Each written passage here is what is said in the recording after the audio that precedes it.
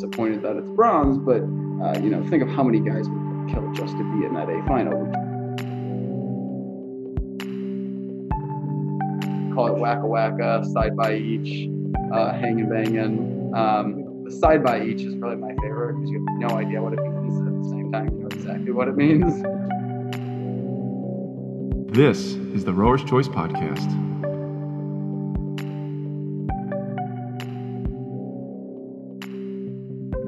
This is Alex Del Sordo at another Zoom interview podcast. So CJ is working behind the scenes to make this thing work on a visual, but also on an audio. And I have Jamie Hamp out of the Princeton area. And this guy has been in rowing for a very long time, very competitive. In fact, before our meeting today, he got a workout in, which was lucky him. I couldn't say the same.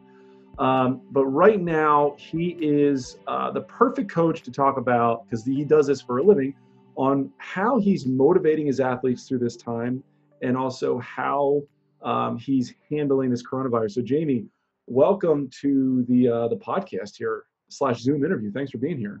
Yeah, thanks for having me, Alex. Thanks, CJ. So, stepping up. Jamie, you've been rowing a long time. You've been on some pretty fast teams. Walk me through the beginning. You started rowing and how you got to today where you are running the program. Sure. So first time I ever sat in an erg, believe it or not, was on a cruise ship in 2006. My family went on a cruise and I hopped on for 5 minutes and thought I was pretty good because I could go under a 2-minute split for 5 minutes. Then I never really thought about it again. I gotta ask. So where were you going on your cruise? And how old were you at this time? I was in 8th grade. 8th grade. It was we got the 1 week in February, President's Week, and 1 week around Easter week off from my grammar school. And my parents decided to take a family vacation, which was to date like the last real family vacation we've taken. Where did you go? What cruise ship? Something it was Carnival Cruise Lines. I could not tell you the name of the ship right now. Hey, but we did a Caribbean cruise. So. Hats off to Carnival for having an erg. Maybe I'll reach out to them and see.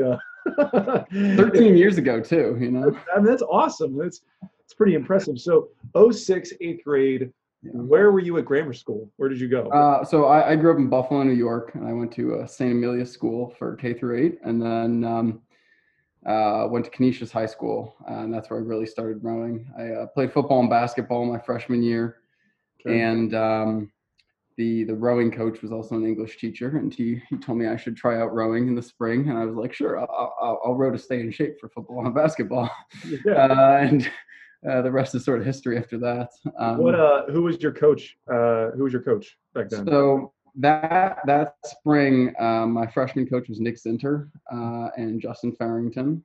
Both Canisius. Well, Nick was a Canisius grad, and Justin was a St. Joe's collegiate grad. So that's sort of our Canisius's big Buffalo rival. And Paul Cumbo was the English teacher who had been the freshman coach the previous year, took 1 year off, and then proceeded to be the freshman coach the next year. So we were sort of that one-off year, but he was still working with the program. He had just taken a step back for that year, and he was the one who sort of got me hooked. So wow. So a cruise ship erg for 5 minutes and 3 times. There you go, even better. And you're like, yeah, I think I could do this. And then, but you were really an athlete outside of that. I mean, you were really you said football and basketball, is that right? Yeah, so that's what I did in high school. I was doing travel soccer. I did track and volleyball in grade school. So, I mean, I did a bunch of sports in grade school. Obviously, can't really do 5 or 6 sports in high school. No, not today, at least. No. So then you went to Princeton, right? Yes. So walk me through that. How was that? I mean, you were, you're kind of new to the sport, freshman and sophomore year. You probably had some success senior year, and now Princeton is a big deal. So walk me through that time in your life. So Princeton was a big change for me because in high school, we finished rowing the first weekend of November and then generally got on the water sometime in late April. So it was really 6 months on the erg. It was a big change going to school. Where my freshman year at Princeton, we were we were rowing February 1st, and that's only because we couldn't row in January because of the Ivy League rules. I mean, the weather, that was a very mild winter. My senior year, we were frozen out till the middle of March, but it was a big change for me, and I didn't really know a lot about collegiate rowing. I didn't know a lot about rowing even coming out of high school. I mean, we were a big high school program, but not a major club. My coaches were a little more old school, which I think benefited me long run. But being a freshman at Princeton, it was a really big change, just in terms of getting there and seeing, hey, wow, there are a lot of people here. This rowing community, yeah, it's not huge, but it's a lot bigger than you would think. Mm-hmm. The second day of the season for Princeton is traditionally a 30-minute test. Back then, right at 26. So I come in and I'm just like, the longest thing I've ever done is 1 or 2 6Ks. And we're gonna go off at 26 for 30 minutes. So that first piece I did reasonably well. Top 10, not top 5, but it was sort of like, okay, like I can do this. And so that was sort of a confidence boost. And I had two amazing coaches my freshman year, Spencer Washburn and Greg Hughes. Greg Hughes he's a legend in his own right. What can you tell me about, like, let's go back to when you were 17. What would you like to have known then about that transition from high school to college? Like, what do you tell your seniors today to prepare for at the college level? I think the biggest thing was just sort of going with an open mind. I mean, and especially, I try to prepare my guys from Mercer for college rowing a little bit, in the sense that, I only graduated 5 years ago, was a freshman 9 years ago. So I sort of have some idea of what it's like a little bit still. And so trying to prepare them for that, but the biggest thing is show up and, we do things one way here at Mercer, and your college program is going to do things a different way. And your job as a freshman is sort of to show up and keep your head down and work hard and listen, because, everything's not going to be the same. And the way we do it at Mercer and the way I do it as a coach is not the only way. It's not the best way. It's just the way we do it. And every other place is going to have their own way. So, if you are lucky enough to go row in college and go to one of those top programs, especially, like, your job is to go there, listen to the coaches, and try to be a contributor.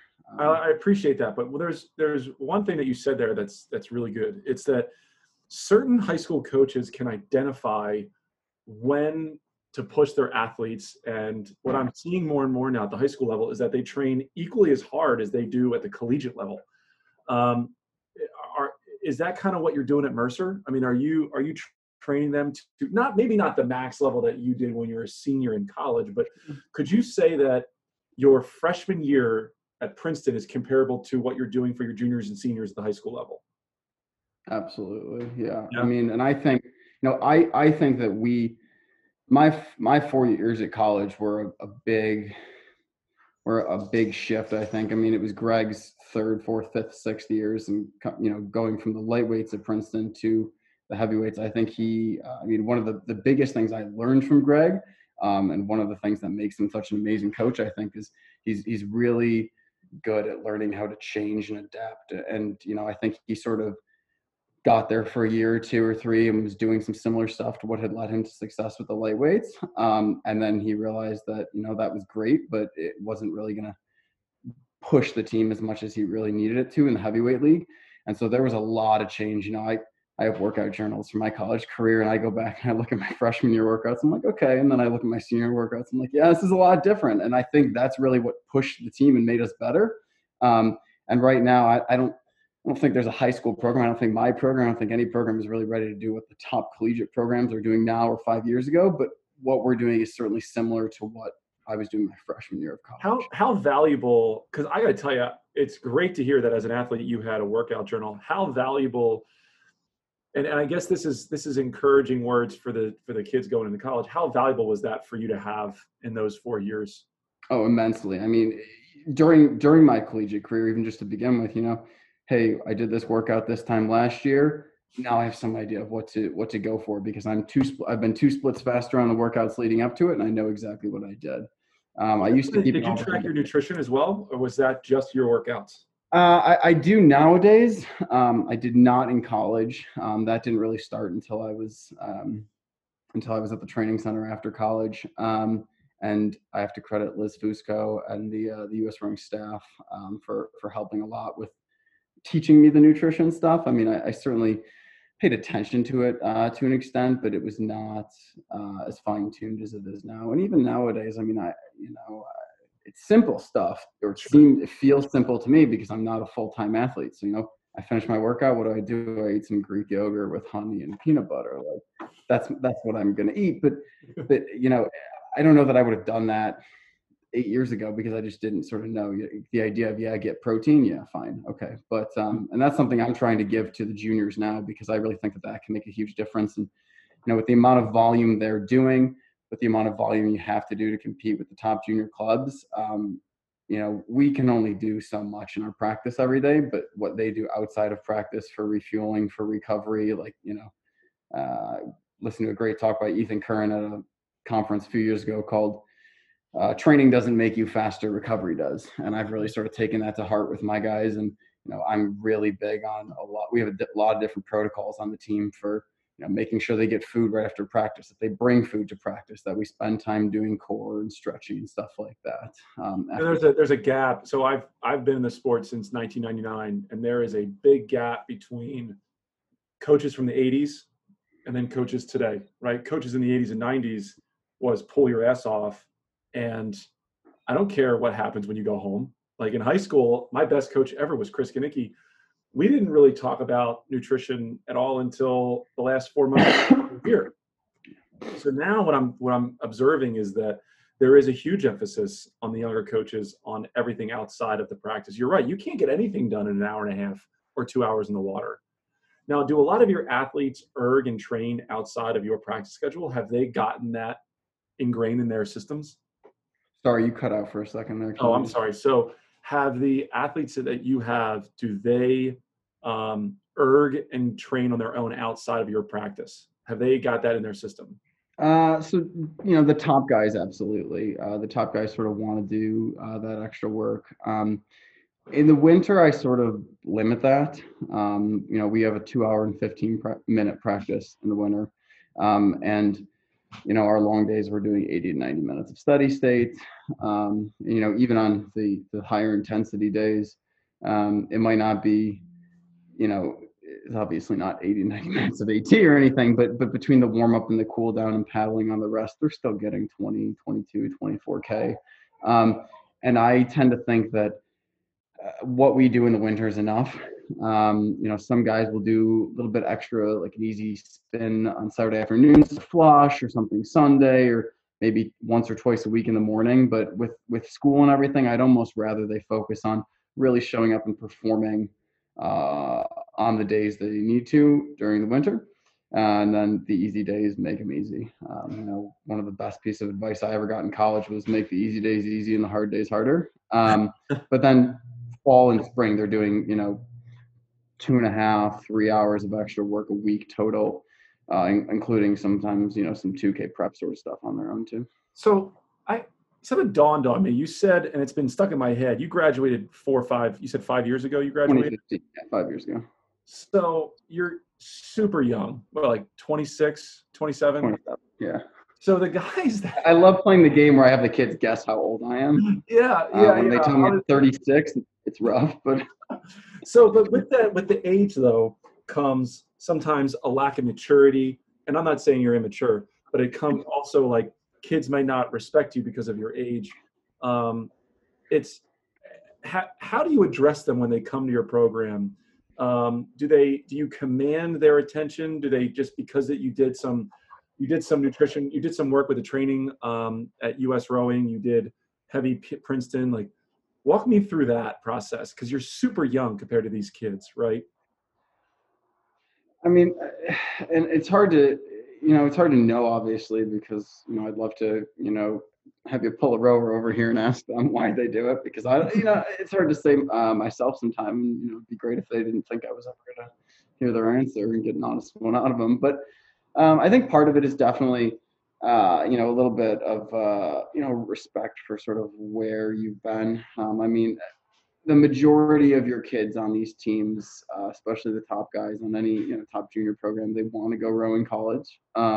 they want to go to a successful program. And I think, I was fortunate enough to be able to go to a successful program. In the moment when I was racing in college, I was, hey, really wish I had won sprints or really wish I had won IRAs. Yeah, I mean, I still do. But even looking back and being like, yeah, well, I was able to, I was fortunate enough to medal at IRAs. And, something that somebody told me a couple months after it happened was, hey, like, yeah, you're disappointed that it's bronze, but, think of how many guys would kill just to be in that A final, would kill just to get that.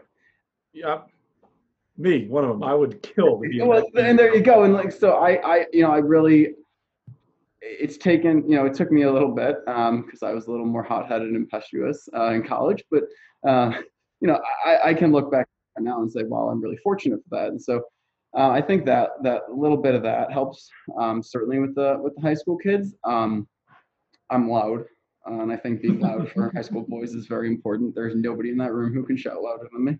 That's really good advice for like coaches that want to command a room. I think you're right. If you are the loudest voice in the room with a high school boy, you win. Like that. Absolutely. Your victory there. Absolutely. Right? Yeah. So, you bring this thing like respect for where you've been. Do they ask you ever like about your time at Princeton or your time with the training center? Do they like try to get information out of you from that? Absolutely. And again, like, as with any high school team, there are some kids who couldn't care less, and that's totally fine. I mean, I'm not their coach to sit there and give my biography, but there are absolutely kids who want to just hear the stories, and there are kids who want to do those things themselves. I was very happy. I was super proud, to be honest. Earlier this year, for the first time ever, a kid I coached beat one of my high school erg scores. Whoa. Like the day that happens, great, awesome, finally. And it was a long time coming in the sense that, when I took over the team a year and a half, almost 2 years ago now, very young group, a lot of potential, but not really quite there yet. And so they were just sort of, chipping away. And this year, like, we've got two guys who are, a couple seconds faster than my junior year 2K, and that was May for me. So what was that? What was that? In early March. What was that? 618. How much was it? 618. 618. That was the summer of my junior year for me. Yeah. That is pretty quick. How big is your program? How many guys are on the program? So this spring we would have had 48, including coxswains. What's your 48 kids? So including coxswains. So your philosophy on team atmosphere, environment. I was out on the launch with Gladstone, and if you've listened to any of my podcasts, I talk a lot about the energy that he brings and like what that atmosphere is like. Describe your atmosphere when the kids are rowing with you. Like what's it like to be rowing for Jamie Hamp? Wow. Yeah, I don't know. I would say that the number one thing is that my coaching styles have very heavily been dictated by the coaches I've had, and none more so than my college coaches.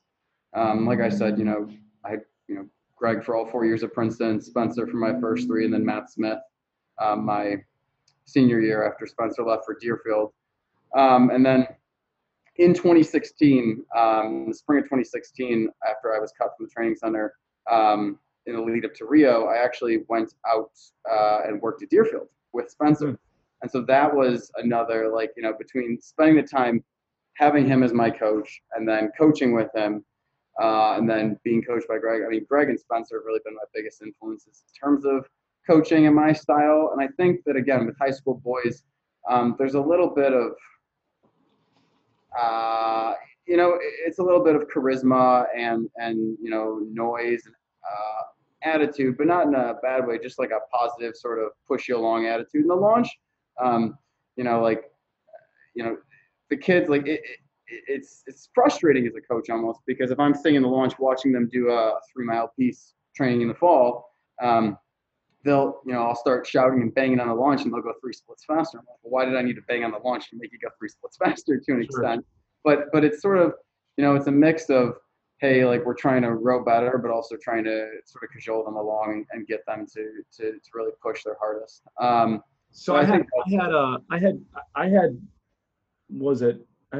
was with Greg Meyer, an old coach of mine, who had told me that Greg Hughes had said some funny things in the launch. He would be the things that he would yell and scream.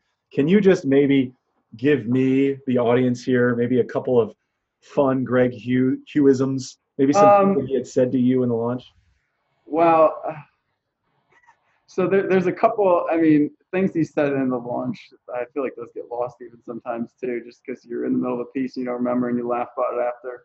Um, you know, a lot of his terminology, especially like pieces, is sort of memorable. And even today, I'll say it like, every Saturday in college in the fall is pretty much 3 by 3 miles, warm up to the dam and then piece back and forth. He'd call it wacka wacka, side by each, hanging banging. Banging.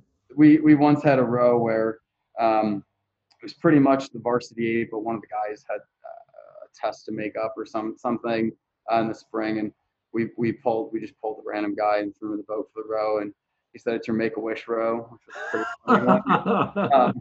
Which is one that we still use today at Mercer now. So I mean, I've absolutely taken some of that terminology, but just sort of the side by each is probably my favorite because you have no idea what it means. At the same time, you know exactly what it means. Um, Side by, I think the wacka wacka is my favorite, and it's just. I think I might title this podcast interview as the Wacka Wacka with Jamie Hamp, just because it's so fitting. There's again, Greg Hughes is part of that group of coaches that ran Eastern Sprints and IRA for years. It's the Greg Myers, it's the Greg Hughes, and the Gladstones, like the guys that just old school rowing. They've been around forever. And I love that. I love the wacka wacka, hanging and banging. I mean, I say that even today. Like I still hang and bang. But the Make-A-Wish row, that I'm going to try to use that in everyday life now. I'm going to try to adopt that. I won't say it's mine, but I'm going to use that one. That's really great. So I think that's the case for most coaches. I think they take the pivotal moments in their lives and they remember it so well and they adopt their training styles to those guys. But what's nice about you is that you're sort of a new school adopting nutrition and stretching and training outside of that. That's really encouraging to hear. Let me talk about your athletes a little bit. So you got these guys that are entered in the ERG competition and you're sitting in your house or wherever you are and you can't train them. What are you doing as a coach to keep the kids motivated to get through the next 3 or 4 months? Great question. And I'm going to preface this with the fact that I don't know that what I'm doing is working. I don't know if it's just the kids have great internal motivation. I don't know that I'm doing the best thing. And I am every day talking to people, texting people, trying to, just looking on social media. Hey, what are other people doing? Is this a good idea? Can we try this? How do we apply this? Matt Carlson, the girls coach at Mercer, we text them. We're both just looking for, ideas like that. And so I don't think by any means that I have some sort of monopoly on what's working best or something. I do think I'm extremely fortunate that I have an extremely highly motivated group of guys. And I think that they know that there's really nothing that a lot of us can do about this situation, but I am doing my best to sort of get them a training plan to lead them to be successful in the coming months and everything.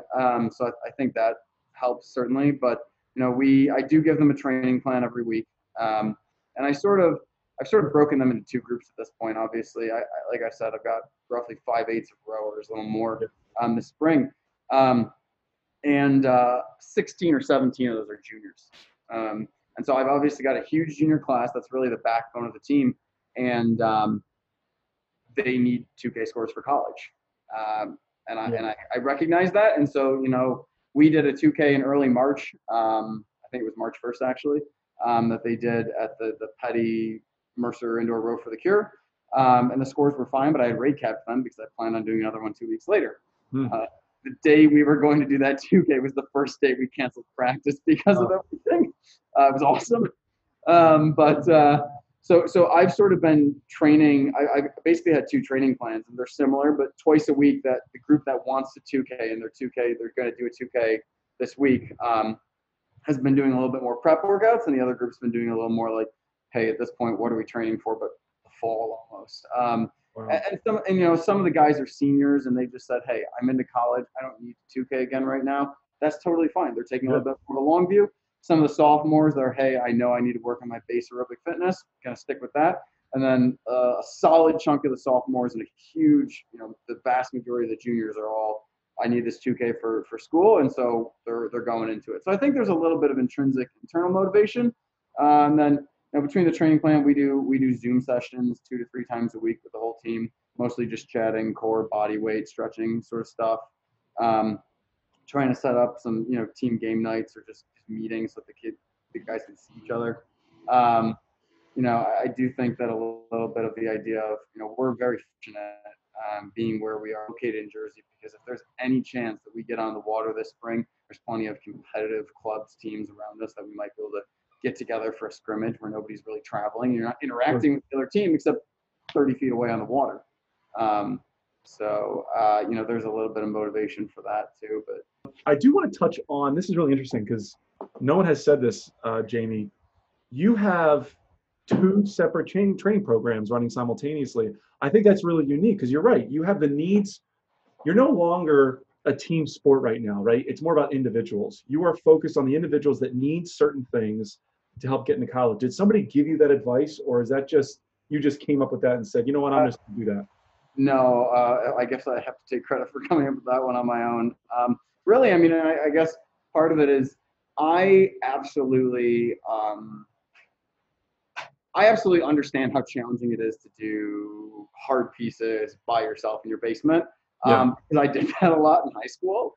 And I will tell you that, I think I had a good record with it, and my good record was a mixed record. There were some days where I'd sit down. Once in my life did I ever sit down and PR on a 2K in my basement. Once in my life did I ever sit down and do a 2K and just be like, wow, that was trash. I have had one kid who decided to just 2K a week and a half ago, and he PR'd. Awesome. But I understand that, putting yourself to the sword sort of 3 days a week or 4 days a week or 2 days a week or whatever by yourself in your basement without knowing that there's something holding you accountable is really tough. And so for the guys who that motivate, I'm never going to motivate a guy who doesn't want a 2K and doesn't see the need. And maybe I even have a senior who's not rowing in college. If he's not motivated to 2K, we've all done it. A 2K is a unique part of hell in some senses. And, I'd always rather 6K. So if they don't want to, I don't see a need to push them to do it, sort of. Like if they still want to train and work hard, that's fine with me, because, if we had a 2K race to train for, then fine. I would want them to be training for a 2K, and I'd be upset if they weren't willing to do that. But in the absence of me saying, yes, this is what we're training for, it's challenging for me personally to say, yeah, go put yourself to the sword and do this hard workout and prep for a 2K that, it just isn't going to happen on the water this spring. There's a lot really for a coach right now in this time to draw from what you just said. And I really hope that the people that listen to this grab onto what you said. And I go back to it, I've already said it, but I really appreciate the fact that you've built out training programs specific to the needs, but also you're not putting pressure on these kids. You know that because you've lived it recently, right? You're not some, 55-year-old coach that hasn't rowed for 30 years. How hard it is to sit on an erg in a basement and to be motivated. As long as you're doing the work, I think you appreciate it. Now let's dive into the selfish thing. The selfish part is how. Can I add one quick? Yeah, please. Sorry. So one other thing that I will add too is that I do, and just to sort of go back to what you said about the guys respecting you, I do think the fact that I Saturday morning practice, we start at 7:15, and I get there at 5:45 and do 80 minutes on the bike and they keep up while they're warming down. I think that helps with that too. Sorry. No, I'm glad you said that, but I'll tell you, you're a freak of nature, and there's not a lot of people that do that or want to do that. So I do think coaches that work out get. I think that helps with that. Yeah. Okay. So my second favorite coach of all time is John Bancheri, and I think you know who that guy is.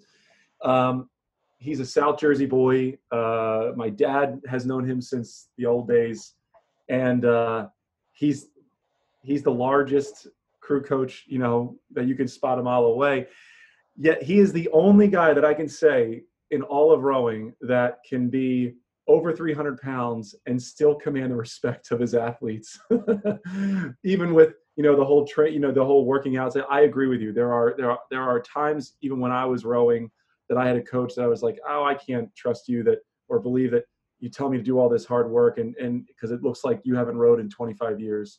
But now I'm picturing John Bancari in my head right now, and he's the only big guy. When I was on the U23 team in 2013, my first year was Paul Cook was the head coach.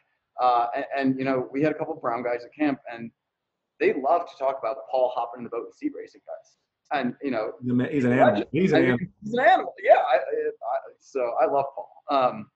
One of my favorite summers ever. So, I'm just thinking Greg Meyer. So my first time ever with Greg Meyer, this is a really cool story. He was brand new to the team at GW, and we were all new. Like, we were all kind of just figuring him out. And he says he sits us on an erg, and it's an hour of power, December 6th, and it's snowing outside, and we're at the boathouse, and there's 14 of us lined up. And I'm on the very end, right? So he yells at us as he's walking back and forth in jeans and a T-shirt, and the place is getting all steamy and hot. And he starts yelling, one of you has to break 146 for an hour, or you're all worthless.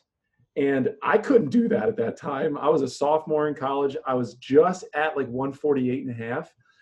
He picks up stairs and hurls them, screams, and then sits in the erg in a T-shirt and jeans next to me and goes 144.5.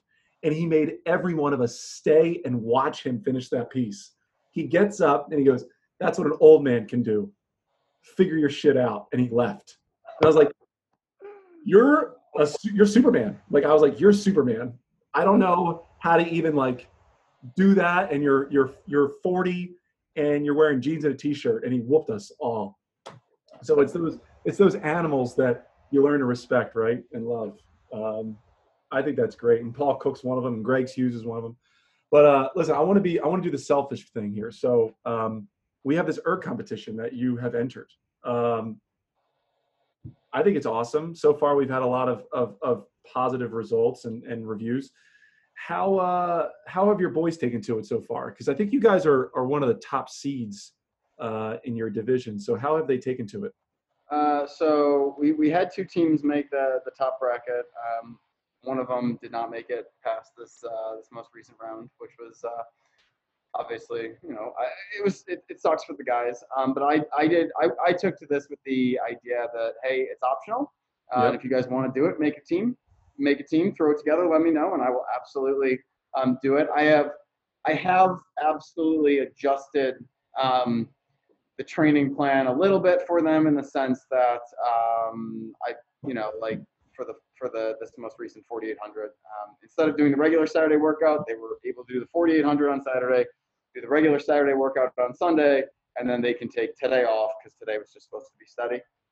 So I've adapted a little bit. I haven't necessarily rested them up, and honestly, I love the format. I think it's really cool the way you're shifting the pieces every week, because one thing that I've talked with our coaches is like doing 2Ks, like it's just it's a daunting thing to look at the screen and do, because it's this number where it's like, I know what I should go, I know what I'm capable of, but finding the mental fortitude to sort of do that every 3 days is absolutely very daunting. And then that almost encourages a little bit of gaming it. But with these different distances, you just don't know. It's awesome. My guys say, one of the things, here, I'm going to give you another Greg Hughesism, I guess. Shoot from the hip. And one of my kids is his neighbor, kitty corner from him. And he texted me a couple weeks ago, so what should I go for this workout? I said, shoot from the hip. And he says, oh, I know where that's from. I said, yeah, I know you do. But you got to be able to sit down and do a workout and say, I don't know, it's going to be tough. It's going to be hard. I'm going to go hard. And then you finish the piece and you go, get a drink and you look at yourself in the mirror and you say, yeah, I was tough. And that's sort of what this sport is about. And so, I've never had a kid test 6,400 meters. I've never had a kid test 4,800 meters on the erg. We've done 6Ks, we've done 30 minutes, so it's not like it's the longest, but we do 1,500s and 2,500s on Saturday mornings, but never a single all-out open rate one.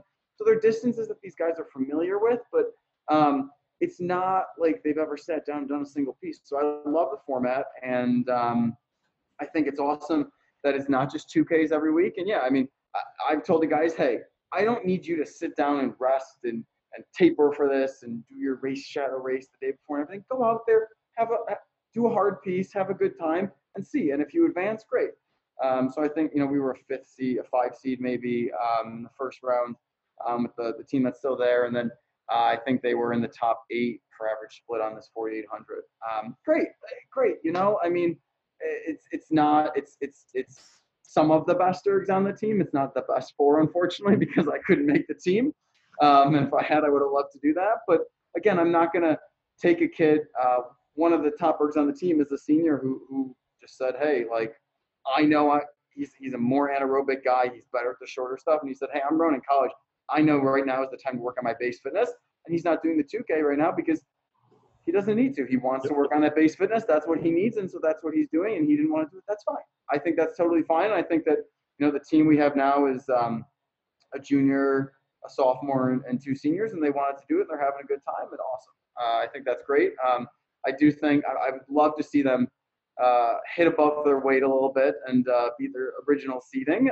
So we'll see how this week goes, because making the top 16 would be better than they were originally seeded. So what do you think their actual chances are going into this week? Like, how confident are you right now?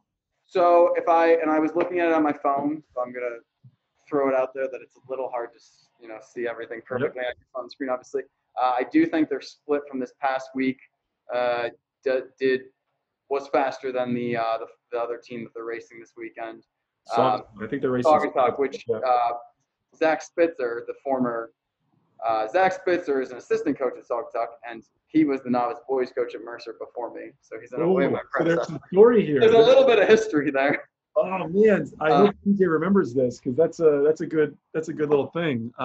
You actually, so according to the results, you are 1.1 splits faster on average. But I think Saugatuck had a better time than you in the 21-12. So now you're getting into this fun little. Those extra 400 meters are going to matter a lot. Short versus long. We'll see. I think a little bit too is, one of my top guys has been dealing with a little bit of a hip thing, so we'll see how that happens. I'm going to be honest. I think one of some of my top guys, one of them, great kid, not doing the erg competition, but he's a great kid, and but he talking about what you said before about stuff outside the boathouse. He has, he's a really tall kid, quick on the erg, talking to a lot of colleges, and he used to go see a physical therapist once a week, just and it's not even, oh, I'm injured. It's, hey, I swing by her office on the way home from practice, and she gives me some stretches, and it helps keep him healthy and loose and ready to race. That's a tough thing that we can't do the kids are stuck at home and working, hey, this is bothering me, how do I adjust this? I mean, having some flexibility and telling the kids, hey, your steady state days, cross train. I don't want you on the erg 6 days a week right now. That's important. So that's well, you actually gave me a good idea to help out these athletes, is give them some ideas on what to do, or give the coaches ideas on what to do outside of this, because we have a big network of people, especially Leo Training. Like, that guy could help really get kids motivated to do other things and still be fit. But I actually worked with it's Joe Leo, right? Joe Leo, yeah. So I helped Skip Keel with the U23 light quad 2 years ago, 2018, when the camp was on a Mercer, and he came for a few days and helped the guys out there, and he was awesome. I remember that. Yeah, Joe's my best friend. We've known each other since like 6th grade or something crazy.